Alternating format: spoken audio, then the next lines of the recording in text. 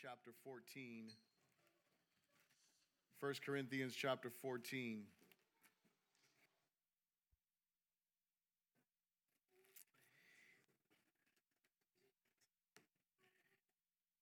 First Corinthians chapter 14, and we are going to begin reading in verse 13. 1 Corinthians chapter 14, and we'll begin reading in verse 13.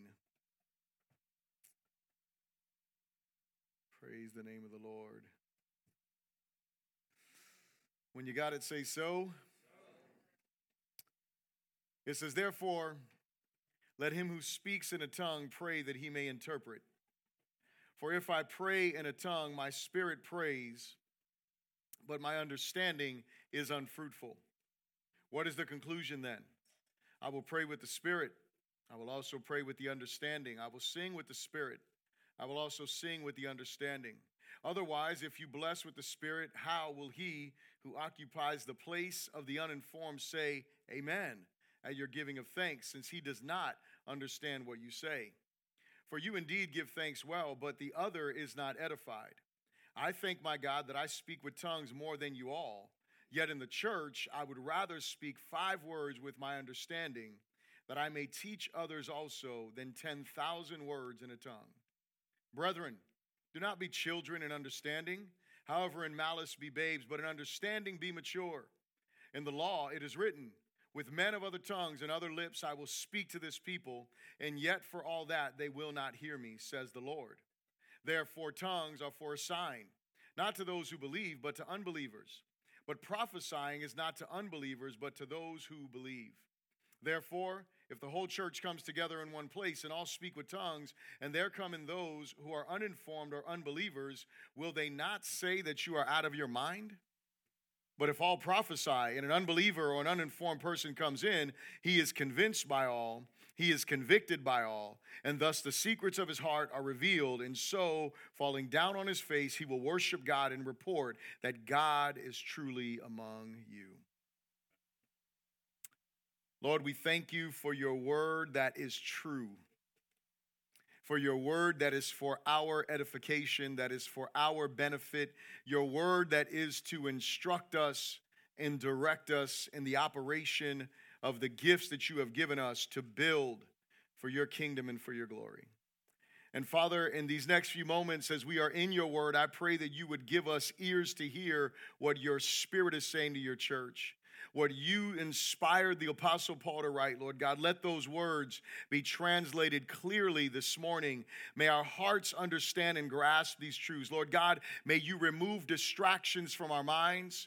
May you remove distractions from our hearts. May you align us with your truth, Lord God, both those who are in this place, those who are online, and also those who will hear this message later on.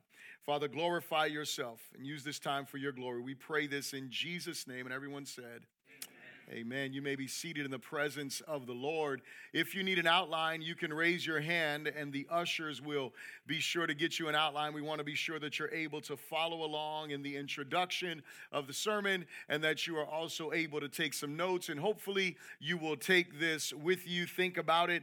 We've been digging into the book of 1 Corinthians. We've been in a series for a few weeks now. We started in the beginning of the book and we're continuing on and we'll finish it out a little bit after Easter, but right now we're looking at the gifts in chapter 14. We started here last week and we began looking at how we are supposed to operate in the gifts of the Spirit. In particular, we're talking about the gift of tongues, interpretation, and prophecy is what the Apostle Paul is focusing on here. And so today I want to talk about a message entitled Marks of Maturity. Marks of Maturity. As I read the text, verse 20, just look at it with me real quick. The Apostle Paul says this, he says, brethren, do not be children in understanding, however in malice be babes, but in understanding be mature. And so I think the heart of what the Apostle Paul is trying to communicate to the church of Corinth is don't be immature when it comes to the place or the issue of dealing with the gifts of the Spirit. As we saw in chapter 12, he communicates there that he didn't want us to be ignorant. So not only does he not want us to be ignorant of the gifts, he also doesn't want us to be immature in the way that we operate in the gifts. So he wants us to know what these gifts are. He also wants us to know how we as the people of God are supposed to operate in these gifts.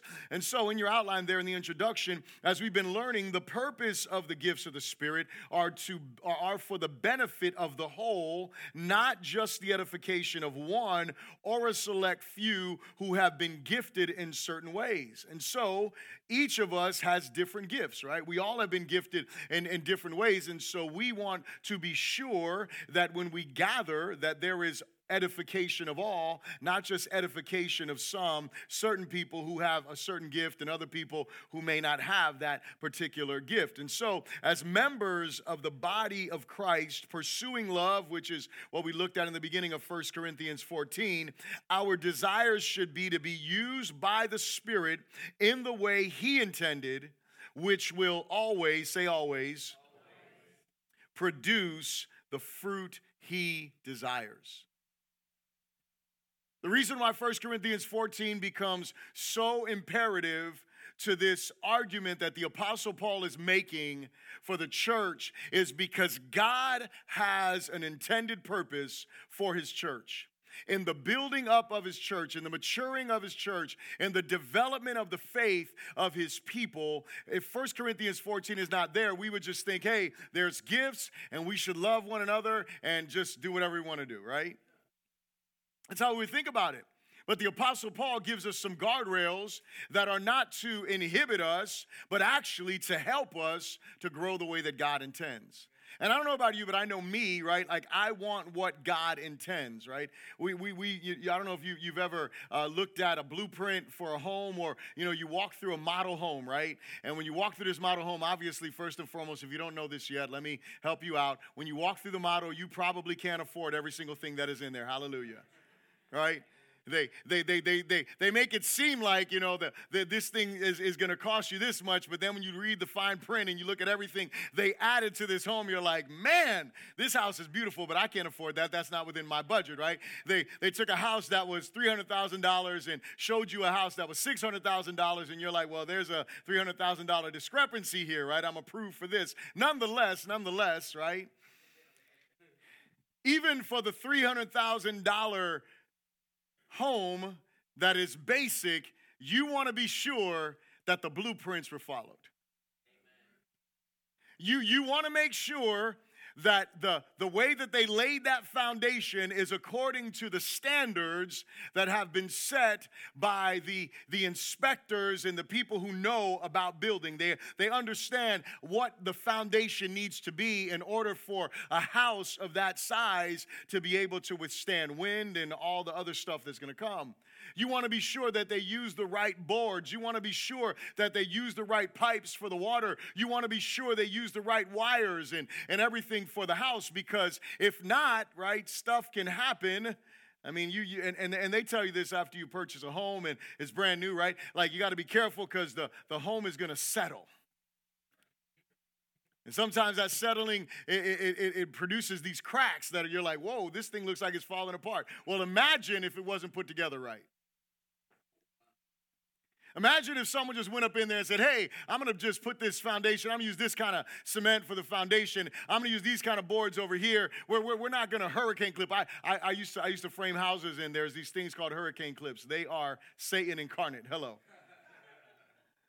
But they're very necessary, right? I kid with you, like when you are the person who is putting this hurricane clip on that is going to hold your roof on, hey, you want somebody who goes in there and puts all 16,000 nails where they're supposed to be to ensure your roof doesn't fly off. And what you want is an inspector who is going to actually come by and look and say, hey, man, you're missing some nails here. You know why? Because one weakness in that roof structure can cause the whole thing to mess up and fly away. The point is that there is a blueprint. There are standards. There is a way that we are supposed to build something in order to ensure that it is fortified, that it is structured correctly, that it is able to accomplish what it was built for, right? In the case of a home, to protect. In the case of the church, it's to expand the kingdom. In the case of the church is to expand the kingdom. Jesus said, Upon this rock I will build my church. And then he says something peculiar. He says, and the gates of hell will not prevail against it. Understand this. God is not building a building for us to come to. He's building a people to send out. He's building a people who will go forth and who will take territory for the king. He's building a people that have to be strengthened, that have to be fortified, that have to be built according to his standards and his plans so that way we can execute his will upon this earth. We don't build the way we want to build. We look at the master plan. We look at the master blueprints. We look at what the master wants. And so when we're looking at 1 Corinthians 14, for those of you that have been through our Core Faith 101, you know that we believe in the gifts of the Spirit. We believe that God has placed these gifts in the church for the edification of the church until the end, until Jesus blows the whistle or sounds the trumpet and he calls us home to be with him. He is building his church through these gifts, but there's a way that he wants us to build. And so I want you to think about this morning. God expects our maturity when it comes to how we engage with his gifts. God expects our maturity when it comes to how we engage with his gifts. We cannot be kids playing with toys. We have to be mature people who are utilizing the gifts the way that God has given them, because they're not our gifts. They're his gifts to us for others. First thing I'll ask you to repeat after me is this. Say, maturity isn't marked by abstinence, but application of the gifts. There's, as we spoke about last week, there are some people who would just say, just abstain from prophecy, abstain from tongues. Abstain from those things. Just stay away from that, because those things are dangerous. Those things were brought in by New Age belief and things like that. And I would say that that's a bunch of hogwash. Hello. I would say that that's not true. Again, we're ignoring chapter 4. If we didn't have chapter 14, we could make up that rule, right? We could say, hey, we don't need these gifts. We don't need to operate. We don't need to think about them, right? We just disregard them. They don't matter today, right? And so we don't believe that, right? It's not abstinence that we're looking at. That's not what Paul, I mean, look, think about this, and I'll probably repeat this again next week, but I want you to notice something, and please, as we go through the text together, I want you to look and see where you ever see the Apostle Paul say, hey, these gifts are not for today. These gifts are no longer going to be needed in the future. Is there ever a time when he's rebuking the church of Corinth and telling them in their day, hey, you know what, you guys are doing this wrong, just stop it completely? That's not what he says. Right? And again, as we go through this, you know, you read it, you study it, and you see he never does that. He never disqualifies or says these are unnecessary. He never says, you know what, you guys don't know how to operate in these, so just forget it. That isn't what he does. But he takes his time as a good father and says, hey, I want to show you how to operate in these gifts. I want to show you how these gifts were meant to be utilized within the context of the church. And so here's the thing. Some people have the idea that speaking in a tongue, and this is for, us, charismatic folks, right, that think that speaking in a tongue is an evidence of spiritual maturity. But Paul taught that it is possible to exercise the gift in an unspiritual and immature way. So some of us, right, we might have been raised where we're not on that side. Remember, we talked about the two sides of the spectrum, right? We talked about the ones that just hit the brakes and are like, no. And then we talked about the ones that are just like, hey, we just go all out. It's all in, whatever, right? And so we think, okay, well, this is a mark of it. That's what the church of Corinth was apparently thinking. They were thinking that, hey, if I'm speaking in tongues, this is it. In the upper room, they spoke in tongues. And so now this is a thing that we've got to do in order to demonstrate how spiritual we are. And yet the Apostle Paul comes back and he says, no, not so quick. That's not the way that we measure maturity. That's not the way that we show that. There's a way to do this correctly. So for the mature follower of Jesus, when it comes to the gifts, the goal is what? It's edification of others and the glorification of God. That is the goal that we have set forth in the scriptures for us, that we should desire to see each other edified and that we should want to see God glorified. So look at verse 13 with me. He says, therefore let him who speaks in a tongue pray that he may interpret. So he gives us instructions. So what are we supposed to do? He doesn't say not to do this. He says for him or her, right, who speaks in a tongue, let him pray that he may interpret.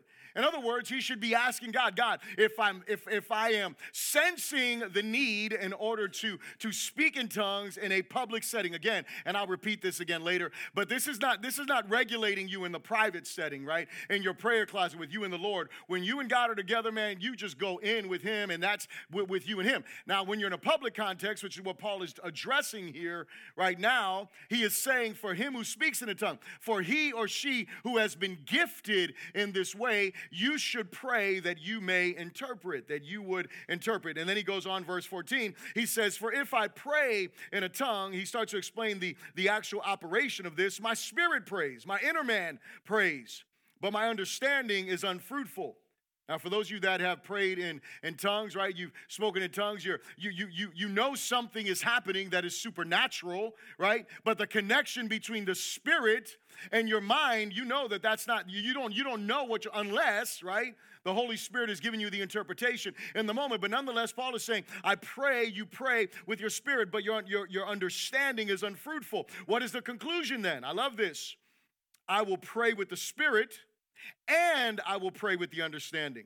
I will sing with the spirit, and I will also sing with the understanding. And so now he introduces a whole nother component here. We're not just talking about praying in tongues or praying in the spirit. He's also saying we can sing in the spirit, right? So God can move in a way where there is this melody that comes through us. But Paul says, I will do these things together. You got to catch him. He doesn't say, I'm going to do one or the other. He says, again, remember, we're talking about public, congregational context. When we come together, he says, I will do these together. I'm going to pray with the Spirit, but I'm going to pray with my understanding. I'm going to sing with the Spirit, but I'm going to sing with my understanding. I want to be sure that these two are married, because this isn't just about me and God. This is about me and the congregation of people and God over us. Are you here?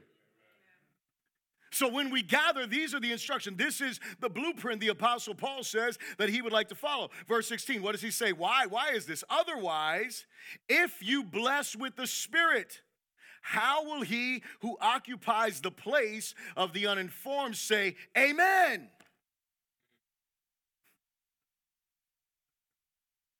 Just want you to know, saying amen in church is a biblical thing.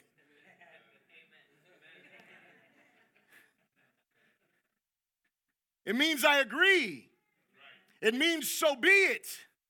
It's funny because when I was looking up this, as I was studying this, there was a commentary on the word amen and how universal the word amen is. In almost every language, amen is amen. You can check that out later on. That's just a side note there. But if you are speaking in tongues,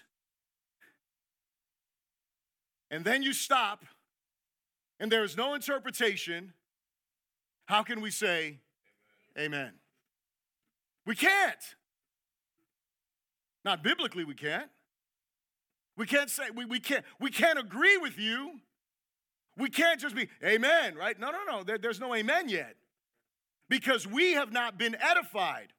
We are not in alignment yet with what is being said. Now, we would trust that the Spirit of God would be moving, right? And that, somebody who is speaking in tongues under his inspiration, he is saying something, so you would think we could say amen. But Paul, not me, Paul, the apostle,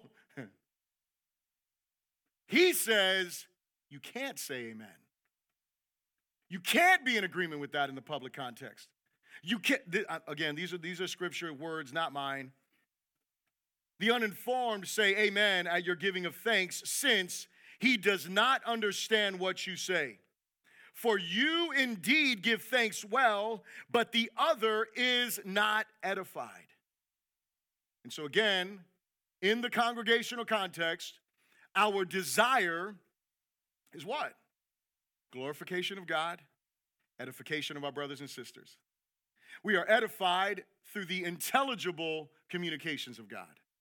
We are edified through the intelligible communications one to the other, right? And so we were here and we were in our time of singing and worship, and we're singing these songs that were intelligible, that should have been building faith, that should have been reminding us of the wonder, of the power, of the glory, and the majesty of God. I mean, that's what all of the songs, all of the words that we were singing were doing. They were reinforcing the truth that we could say amen to that, right?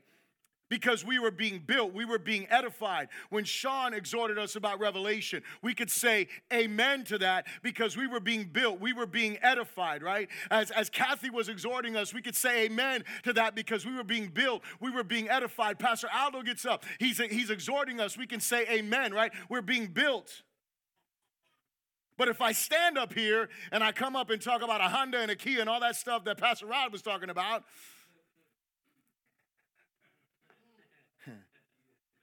and I just get up here and I start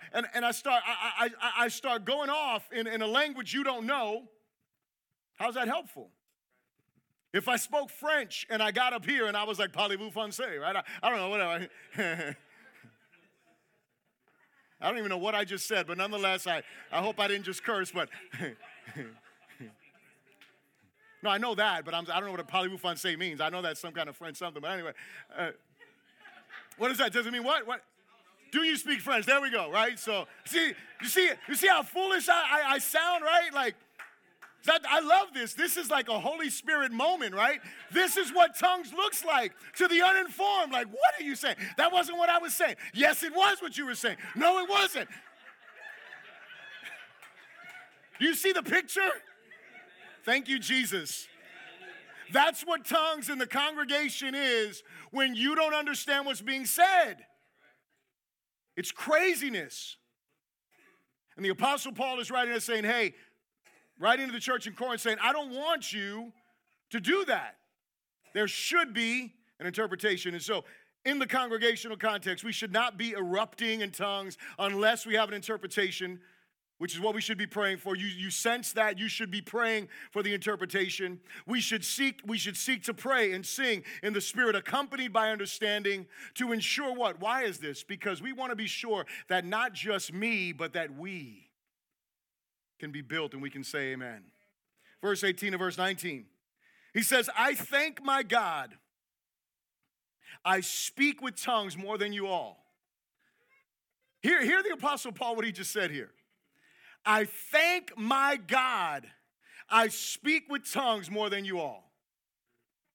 Now one of my mentors, one of my friends, my brother Felix Arroyo, he watches us. He lives in Texas. God bless you and your family. He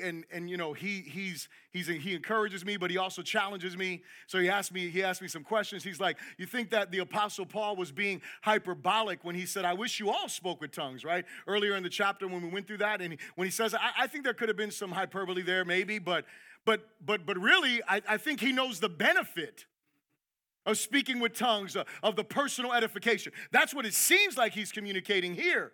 I wish you all had this gift and you could all experience this thing that I experience in the presence of God. And yet, look what he goes on to say. He says, I thank God, verse 18, that I speak with tongues more than you all, yet in the church I would rather speak 5 words with my understanding, that I may teach others also, than 10,000 words in a tongue. So it seems by the Apostle Paul's, this is, by the way, for my charismatic friends here, whenever you get into a conversation with a non-charismatic, I want to give you a tool right here. It's right here in these verses. Because, I've had conversations with my non-charismatic friends, and they're like, well, I don't see anywhere where, there would be any scripture that would support the idea of a private use of tongues. There it is right there. Look at let's read the words again. Look at what he's saying. I thank my God, I speak with tongues more than you all. Where does he do this? Obviously, he's not doing it in a congregation. Because he is saying don't do this. He is instructing us not to do this. He is making it crystal clear that he does this. He does speak in tongues more than all of us. All of them, not us, right? He's not boasting on this. He's simply saying, he's letting them know, hey, I'm charismatic just like you. Hallelujah. He's saying, I feel the urge just like you.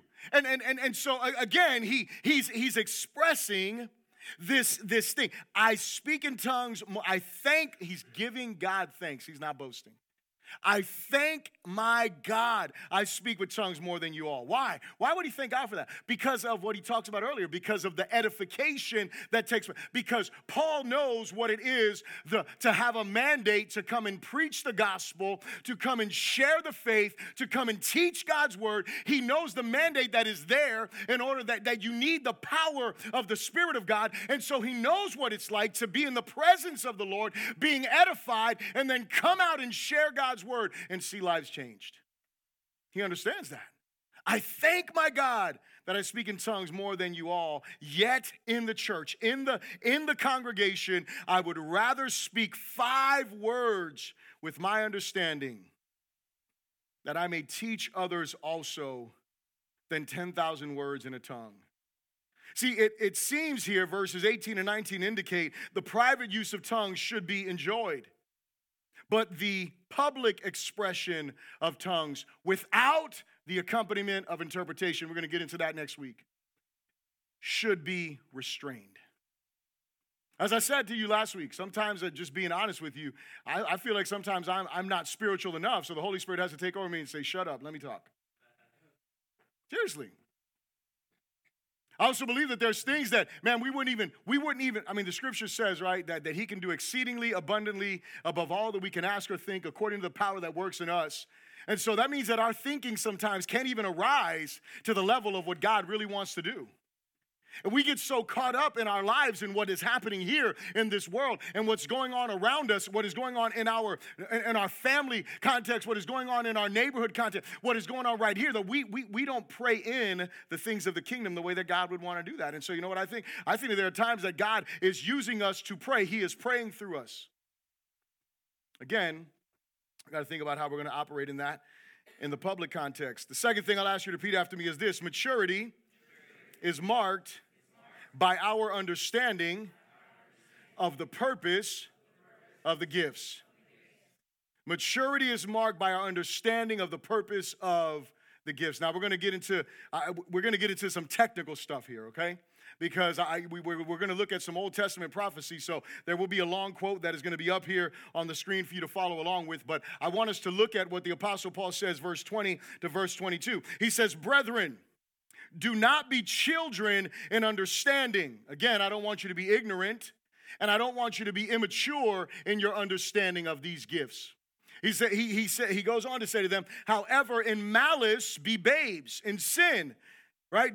Listen, don't be given to sin, like live righteously and holy, but in understanding be mature. Now, he's going to drop a huge bomb right here, and he's going to quote an Old Testament passage in regard to tongues. He says, "In the law it is written, with men of other tongues and other lips I will speak to this people.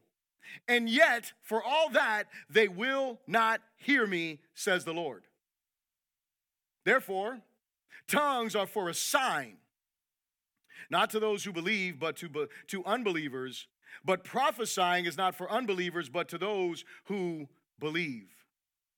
In the law it is written," verse 21, "with men of other tongues and other lips I will speak to this people." So here's the thing. The Apostle Paul, he quotes Isaiah 28. So this is where he's quoting from. Isaiah 28, I think 11 and 12.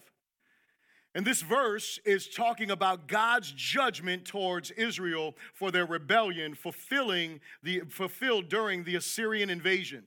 So the Assyrians had a language that the Jewish people did not speak. And because of the rebellion of Israel, God said, because of your rebellion, because of your unwillingness to hear from me and turn to me and submit to me, my judgment is going to be that I'm going to bring the Assyrians upon you, and they are a people who speak a language that you don't speak. They speak in tongues in that context, right? French. "With men of other tongues and other lips, I will speak to this people. And yet for all that they will not hear me. And so again, Israel wouldn't listen to the Hebrew prophets, so in judgment they would be enslaved to a people who spoke strange tongues, and this would be a sign of judgment to them. An important note again, I want to point this out. Even in slavery, they wouldn't repent and believe. Even when they were under the bondage of the Assyrians, they wouldn't repent and believe. Even seeing these prophecies being fulfilled, they wouldn't repent and believe. And so, again, we continue on. How does this whole tongues thing play out, right? Therefore, in Acts, God uses strange tongues, think about this, to draw people to himself. And then uses prophetic scriptures through an empowered and emboldened witness to convince the heart of the Jews who had been scattered and been forced to learn different languages of their sin against God, because of their sin against God, and his offer of salvation by faith in Jesus as Messiah. You tracking with me? In the book of Acts, the scripture says the Holy Spirit comes down, tongues of fire sit upon everybody in the upper room. This mighty wind blows, and everybody in the upper room, there wasn't a person up there, according to what we see in the scriptures, that didn't start speaking in a language that they did not know natively. And as they're speaking in tongues, this is the time of Pentecost, the feast time. And so all of the Jewish people were gathered in Jerusalem, the ones that had been scattered because of their rebellion and been forced to learn other languages, strange tongues, not their native languages, right? Not Hebrew, no. They were different languages. You read in Acts chapter 2, what is God doing? God speaks to them in these other languages, right? Again, this is judgment. Because you were rebellious, because you were in disobedience to me, because you were not submitting to me, because you were not obeying me, because you rejected my laws, because you bowed to idols, because you continued to live the way you wanted to live, you were scattered throughout the nations, have learned these other languages, and now I'm going to use these strange tongues to proclaim my praises, to proclaim who I am. And so we go on, next part of the quote there. As the church spread throughout the Gentile world, unbelieving Jews heard the message of the Messiah Jesus in foreign Gentile languages. People of strange languages proclaiming God's gospel in tongues throughout the world signified judgment against many Jews continuing unbelief.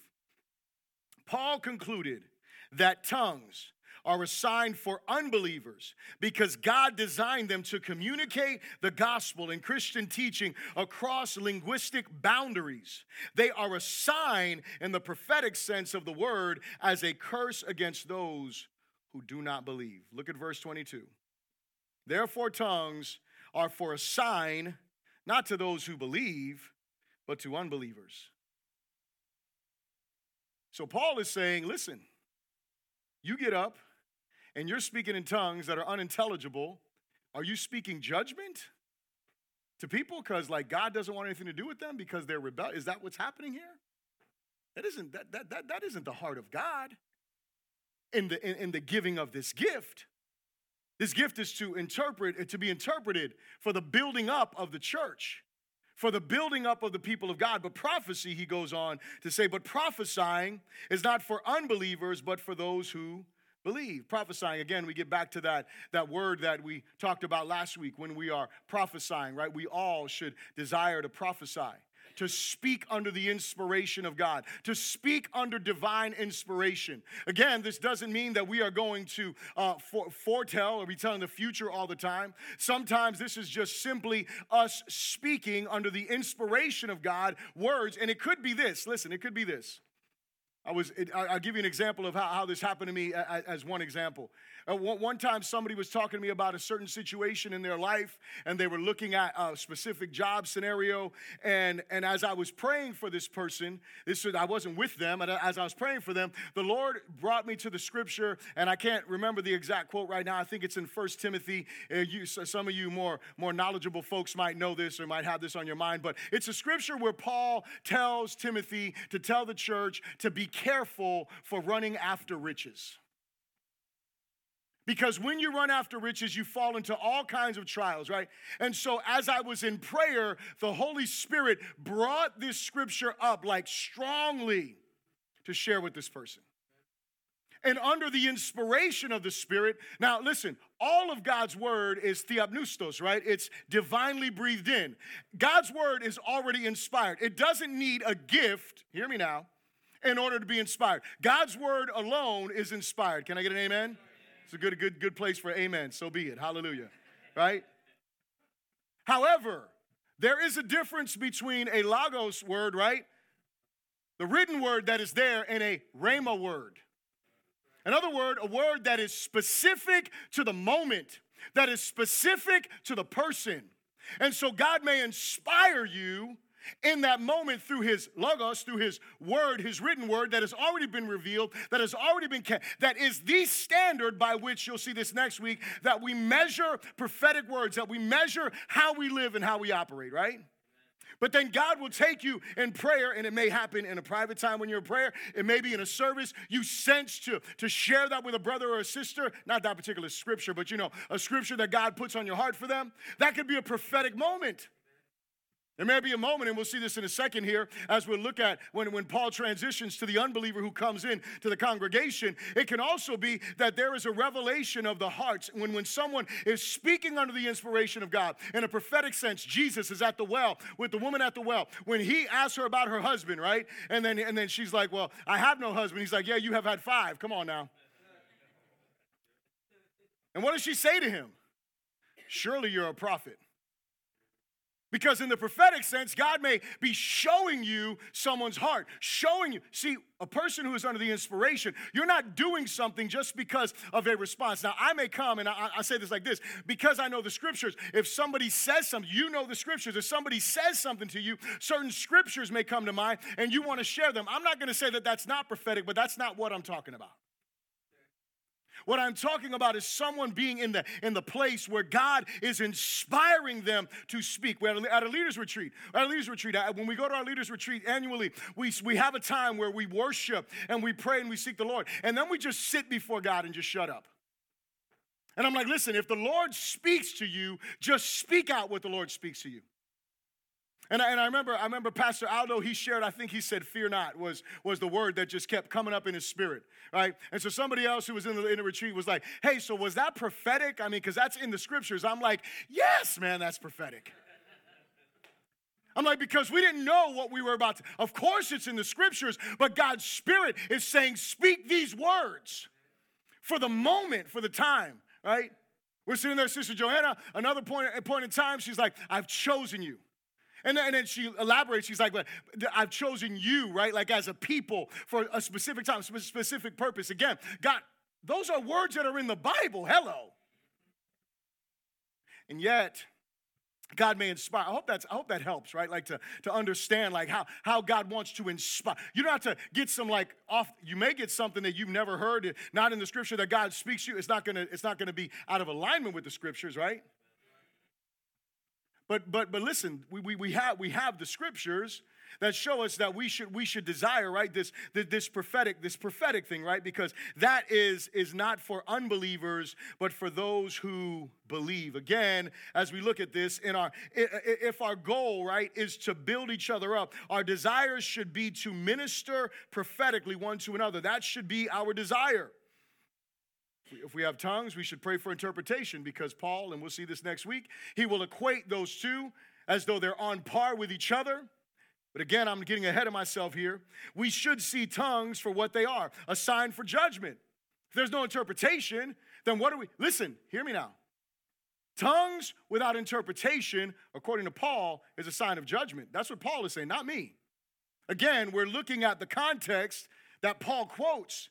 And we can't take it out. We can't just yank it out of its context. It's a sign, but it's a sign toward unrepentant people. And so we want to be sure that we are communicating the way that God desires. Prophecy is the gift that God uses, or the interpretation of tongues is the gift, again, that is being spoken of here, that God uses to build his people. That brings me to my third point. Third point is this, say this, maturity is marked by the fruit of our use of the gifts. Maturity is marked by the fruit of the use of our gifts. What is the fruit that we should be looking for when we gather together to worship? Now, this portion of the text just, man, I pray this all the time. I read this and I'm like, my God, I don't want anything else but this. I want to see this happen. Look at verse 23, not the first part, the last part. Verse 23, therefore, if the whole church comes together in one place and all speak with tongues, and there come in those who are uninformed or unbelievers, will they not say, you are out of your mind? Think about that. We just did the French thing. That looked crazy. Translated well. That's what they would think. They walk into a church, everybody's speaking in tongues. Are these people nuts? One writer thinks they might be saying, are these people possessed? In that context in Corinth, it would be easy to say that because remember, they had the temple worshipers in that time that they spoke with tongues. They gave prophetic utterances under the inspiration, but it wasn't under the inspiration of the Spirit of God. And so they would come in and they would think, man, these people are out of their minds, right? So Paul transitions the conversation not just to us who are gathered, but to those who would walk in, to the people that you would invite, to the people who you would bring. Now, again, I want to qualify this because we're going to see this next week, and I don't want you to just shut it out. But the fact is, if there's tongues with interpretation, that's right for the context, even when the unbeliever is in the room. But without that, for everybody just to go and say, for me to get up here and say, all right, everybody start start praying in the Spirit right now. It's not biblical, friends. At least not Pauline biblical. Like I'm just going to instruct you to do something that Paul never says to ever do. Matter of fact, he speaks against it. Again, he is saying here, they will think you're out of your minds, but this is what I pray for. But if all prophesy, and an unbeliever or an uninformed person comes in, he is convinced by all, and he is convicted by all. Thus, the secrets of his heart are revealed. And so, falling down on his face, he will worship God and report that God is truly among them.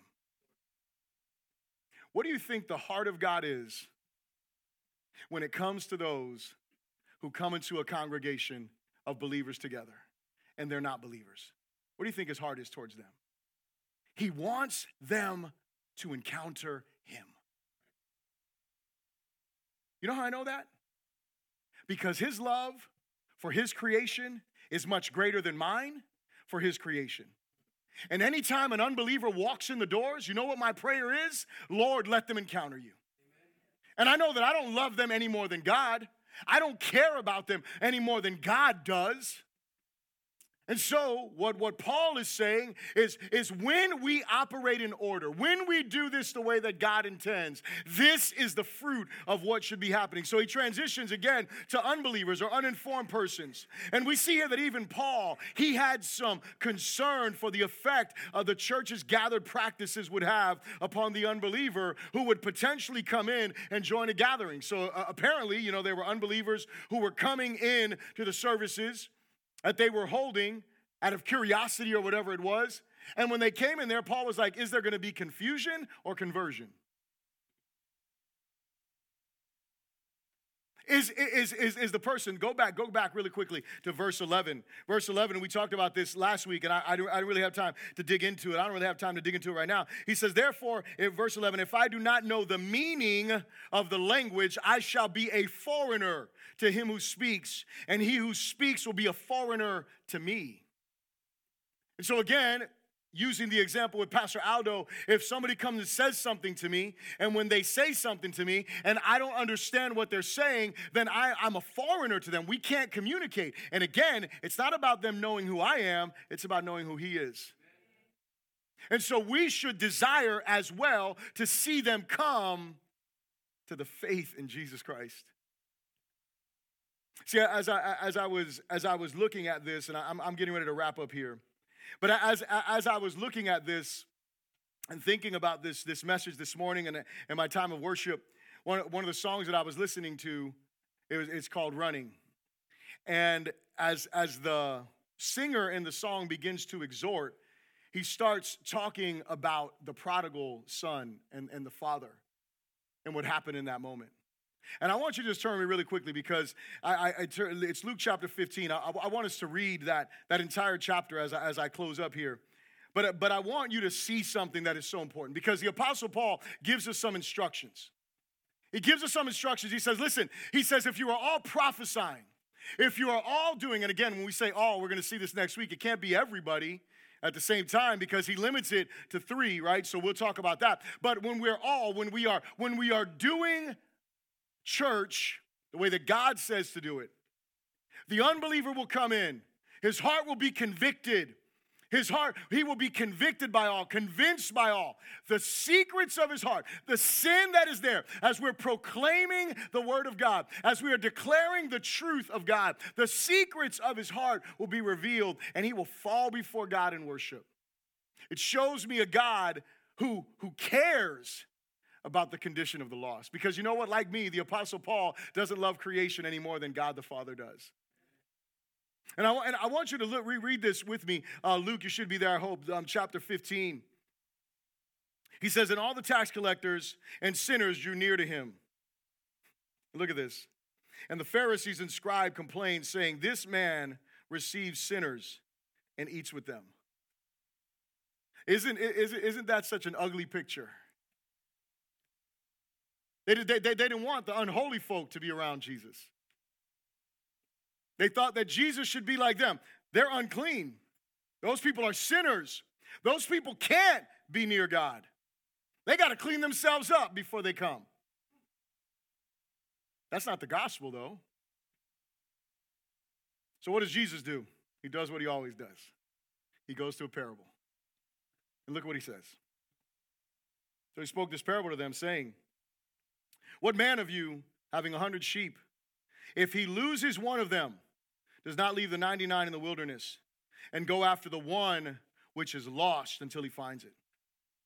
And when he has found it, he lays it on his shoulder, rejoicing. And when he comes home, he calls together his friends and neighbors, saying to them, rejoice with me, for I have found my sheep which was lost.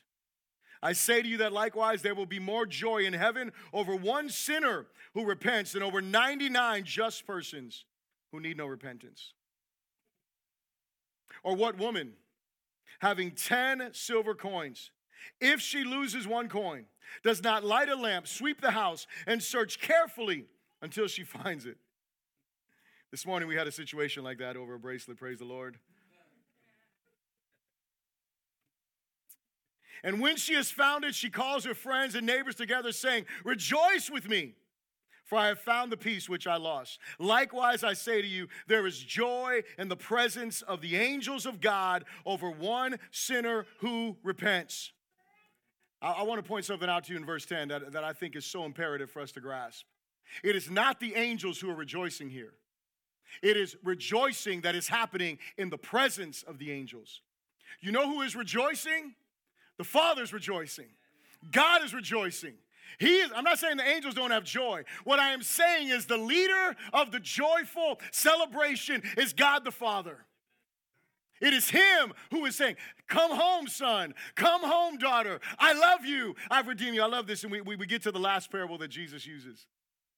And he says, then he said, a certain man had 2 sons. And the younger of them said to his father, Father, give me the portion of goods that falls to me. So he divided them to his livelihood.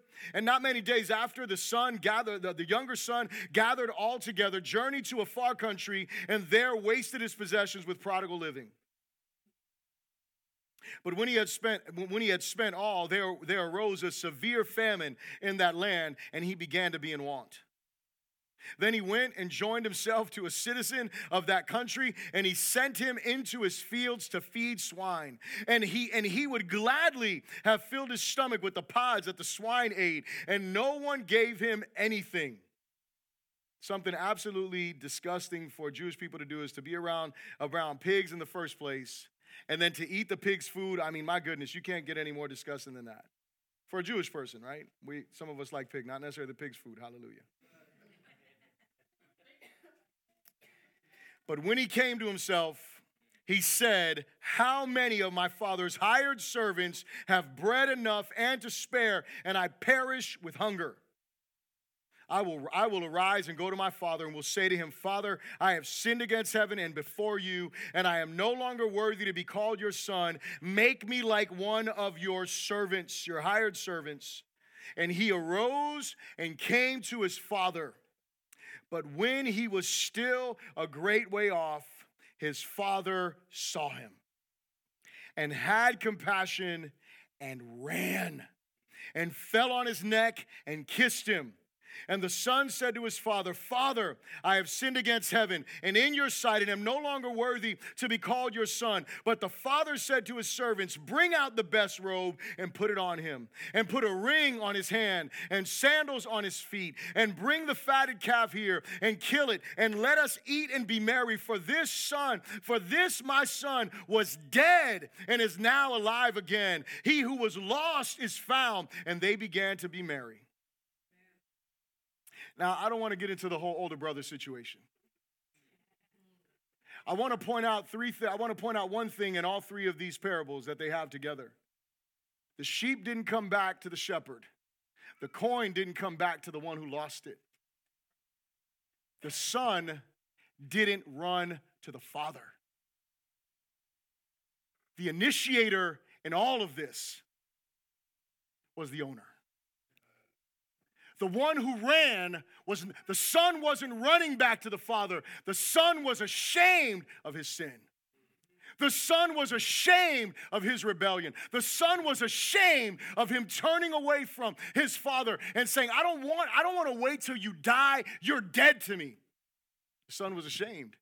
He wasn't running. The person in the song said the son was running. And I looked it up and no, the son wasn't running. The father ran. And see, that's the picture of the gospel. The Father runs to us. The reason why the Father ran to the Son is because that Son was worthy to be stoned on his way in because of what he had done to the Father. And so what the Father was doing is he was running to cover his Son to ensure nobody got to his Son before he did.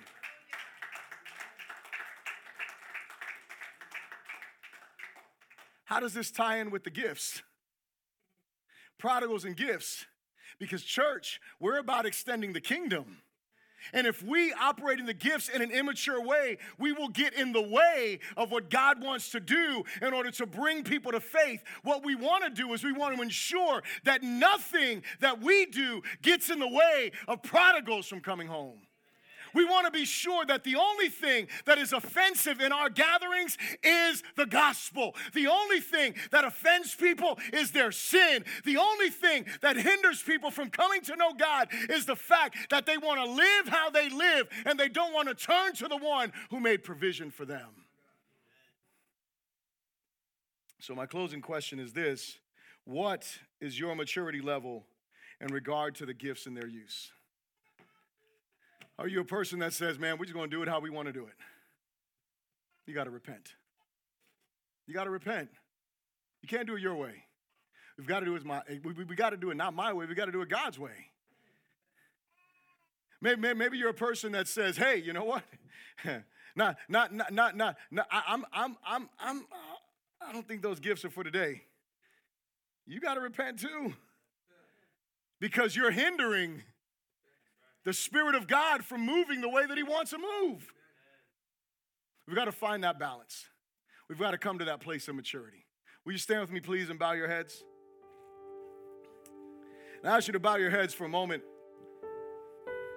As I read that story this morning, as I went through these parables this morning, man, tears were in my eyes just remembering how lost I was and how God came to rescue me.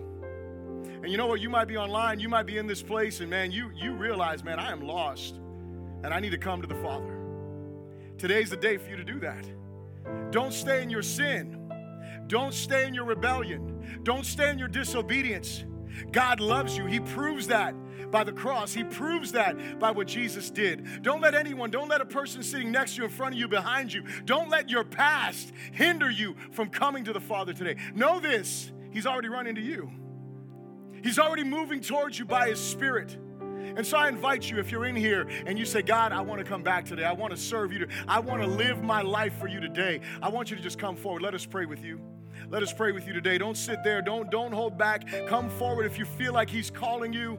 Hallelujah. If you're online, make sure that you let us know that you want us to pray for you, because we want to pray for you. Let's pray together really quickly. Father God, in the name of Jesus, Lord, you see the hearts of every person in here and those that are online. Lord, I pray that nothing would hinder them from coming to you today, Lord God. That they wouldn't wait for tomorrow, that they wouldn't wait for another day, that they wouldn't wait for a time to be private, but that they would humble themselves, Lord God. That they would turn to you, that they would allow you to have your way in their hearts today, Lord God. Father, I pray that you would break strongholds, Lord. I pray that you would let them know how loved they are. That they would know how loved they are, God. That they would know that their sin is not too great for you to forgive. Oh, their sin is great, Lord God. Let them see that. But let them know your love is greater. Let them know your mercy is greater. Let them know that your grace is greater than their sin, God. May they experience your cover today. I pray this in Jesus' strong name. Hallelujah.